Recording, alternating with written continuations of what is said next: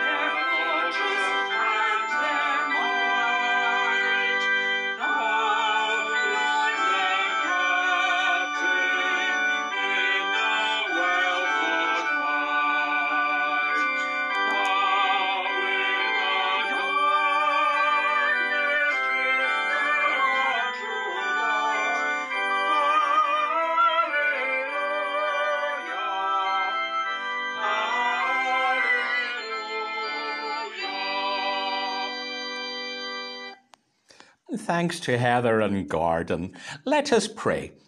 O Most High, we come to rest from our labours and offer you our praises, our rock, our fortress, and our might. We come to meet you in word and song, movement and silence, knowing you hold us in the silence of your love. O Incarnate Word, we come to confess your name as committed yet muddled disciples. We see your saints of old and admire their tenacity, their faith, their determination to proclaim you despite the cost. Forgive us when we are distracted disciples, when our faith fails and when our Christianity is compromised, when we prefer to flee to ocean's furthest shore rather than proclaim you as Lord. O eternal flame of love, give us time to change, time to see the world around us, grace to understand what proclaiming Jesus as King of glory may mean for us now, and time to see the more glorious day that awaits us and all the saints. My friends, God is gracious and kind, running with arms outstretched in welcome when we turn back. Your sins are forgiven, and have the grace to forgive yourself and those who've wounded you. And now we join together in our family prayer. Our Father, who art in heaven, hallowed be thy name. Thy kingdom come, thy will be done on earth as it is in heaven. Give us this day our daily bread, and forgive us our debts, as we forgive our debtors. And lead us not into temptation, but deliver us from evil. For thine is the kingdom, the power, and the glory, forever. Amen. And we read from the book of Revelation and chapter 7 and from verse 9. After this I looked, and there before me was a great multitude that no one could count, from every nation and tribe and people and language, standing before the throne and in front of the Lamb. They were wearing white robes and were holding palm branches in their hands. And then verse 13, then one of the elders asked me, these in white robes, who are they and where did they come from? Sir, you know, I answered. And he said, these are they who've come out of great tribulation, have washed their robes and made them white in the blood of the Lamb. Therefore they are set before the throne of God and serve him night and day. And he who sits on the throne will spread his tent over them. And never again will they hunger, never again will they thirst. The sun will not beat on them, nor any scorching heat. For the Lamb at the heart of the throne shall be their shepherd, who will lead them to the springs of the waters of life. And God will wipe away every tear from their eyes. Amen. And Matthew and chapter 5, we have the Beatitudes. Blessed are the poor in spirit, for theirs is the kingdom of heaven. Blessed are those who mourn, for they will be comforted. Blessed are the meek, for they will inherit the earth. Blessed are those who hunger and thirst for righteousness, for they will be filled. Blessed are the merciful, for they will be shown mercy. Blessed are the pure in heart, for they will see God. Blessed are the peacemakers, for they will be called the sons of God. And blessed are those who are persecuted because of righteousness, for theirs is the kingdom of heaven. Amen. And then the hymn 730 from the Psalter of Breath.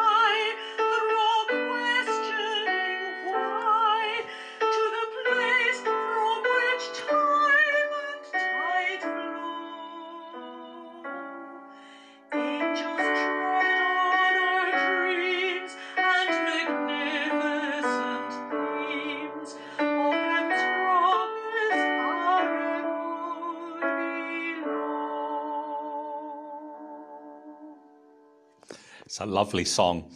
Let us pray. Vulnerable God, you challenge the powers that rule this world through the needy, the compassionate, and those who are filled with longing. Make us hunger and thirst to see right prevail and single-minded in seeking peace, that we may see your face and be satisfied in you. Through Jesus Christ. Amen. Do you remember the books you read at school? I think my English teacher was a great Graham Greene fan, because we read Brighton Rock, and then for O grade, it was The Power and the Glory. And the latter was about a Catholic priest in Mexico. At the time that the church there was being persecuted and foreign priests were being expelled, all the church's property was seized, and some states even outlawed priests totally. And it's in this context we meet Green's priest wandering secretly around his vast parish, saying prayers, baptizing babies, and in great secrecy and danger celebrating Mass. He cuts out a lonely figure, and really not quite attractive figure, for he's an alcoholic. He's also fathered a daughter. He's had several chances to escape, but refuses to take them, and eventually he's betrayed and shot. Everyone knew that he was a bad priest, but also somehow a heroic priest. And at the end of the book, shortly after his execution, 2 new priests arrive. They bear little holy cards with pictures of the now martyred priest, proclaiming him to be a saint. He was sanctified, but also sanitized. We tend to view saints as good and holy people. The priest doesn't quite fit our image. But saints are supposed to inspire us to live good Christian lives. Unlike Jesus, they're ordinary humans who had no special divine power, yet somehow managed to live out the values of Christ as exemplified in the Beatitudes that we read earlier. The fact that ordinary people could live as devoted Christians was used to inspire the rest of us to live out our discipleship as well. But perhaps, like this priest in The Power and the Glory, saints can be edgy too. There's a prayer that goes, "The saints of God live down our street." Ordinary people getting on with living as best they can. While many were concentrating on pumpkins and parties on Tuesday and Halloween, on Wednesday, the church celebrated All Saints' Day, a day when we're invited to remember and give thanks for all who've gone before us in the faith and those whose lives and loves have influenced us. The Bible disagrees with what a saint is. St. Paul refers to all his readers as saints, everyone who's Christian's a saint. But the writer in Revelation today saw saints as those who are martyred for their faith. Now, Revelation is a strange book. It's written for a church undergoing persecution, suffering. And the book looks evil, full in the face. It grapples with the principalities and powers that demean human worth and uncovers the injustices of empire and system. It's a description of a world gone mad, including monsters and lots of blood and a lake of fire, an awful lot of trumpets sounding. But it's apocalyptic. It's often written at extreme times. It encourages people that there is hope. Hang in there, there is hope. But the passage we read today, we're given a new sort of vision. A vision of a great multitude gathering round God's thrones, all robed in white and carrying palm branches and waving them in worship and in praise. And in the midst of all the stories of terror and pain, of monsters and lakes of fire, the sound of singing swell around us. We find ourselves in heaven. It's a promise to the faithful, better things to come, when wrongs are set right, when unjust systems are remade, and the abundance of God is shared with all. And in this place there's no more hunger, in this place there's no more thirst, and those who once struggled and toiled in the scorching heat are instead shepherded alongside the waters of peace. And God wipes away every tear from their eyes. It's a vision for a persecuted people that all would be okay. They were all in God's hands. But saints can be edgy. And those martyred saints we read about in Revelation were, of course, rebels. They had refused to conform to the laws of their day. choosing rather to worship one God rather than the array of gods that the Romans demanded that they give lip service to. And instead of asserting, as good Romans would have done, that the emperor was Lord, they asserted that Jesus was Lord. Maybe that means little to us, but it was dangerous in the first century. And this simple proclamation understood that Caesar wasn't Lord, that Jesus was. The empire wasn't the greatest power in the world, the kingdom of God was. The Roman law wasn't the ultimate authority, God's law is. And this is edgy, and this is dangerous, and this is political stuff. And many Christians today, gathering secret in Iran or Saudi Arabia or North Korea, the underground churches in China, risk the same for a simple proclamation that Jesus is Lord. Not the Ayatollah, not the king, not the respected comrade king, not President Xi Jinping, but Jesus is Lord. Being a saint is edgy stuff. But in the end, the saints are ordinary people like us. Thankfully, we live in a country where we can say Jesus is Lord. Thankfully, we don't have persecution hanging over us, not yet. The saints are ordinary people like us, working away and seeking to be peaceful and meek and hungry for justice and peace. And so let us be the saints of God wherever we are and shine the light of God around. In Jesus' name we pray. Amen. Now we're going to sing hymn 744 as a paraphrase, Hark, how the adoring hosts above.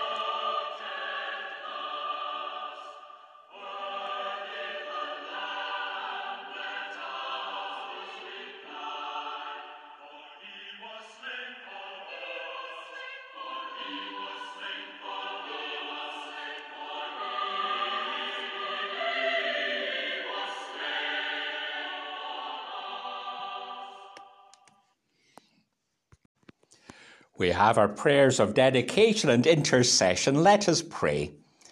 Bless the gifts that we bring and inspire discipleship so that our lives may be witness to your love in Jesus' name.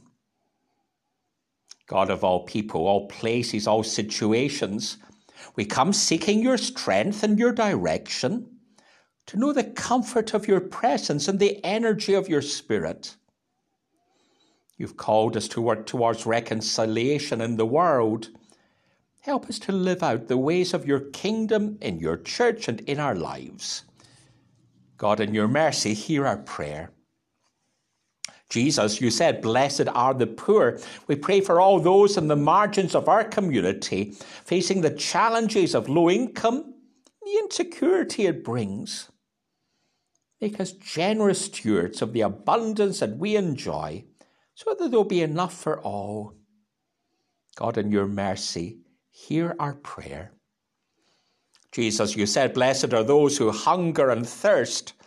We pray for people and communities facing famine and drought. Give strength to people and to agencies like Christian Aid, dedicated to alleviating misery. And move us to share what we have with those who go hungry. God, in your mercy, hear our prayer. In Christ, you bless the peacemakers.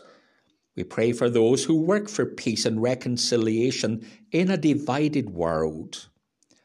Protect those who face violence, for those who face persecution, especially Christians in some countries in our world. Bring an end to hostilities. We bring before you the conflict in Gaza and all the suffering there, in Israel and Palestine, in Ukraine and all other areas in turmoil. Move us to serve as mediators and models of forgiveness in our relationships. God, in your mercy, hear our prayer. Jesus, you bless those who weep. We pray for those who are ill and those who are dying and those who mourn their loved ones. And in a moment of silence, we name those on our hearts this day, especially those saints who have blessed us in days or years gone by.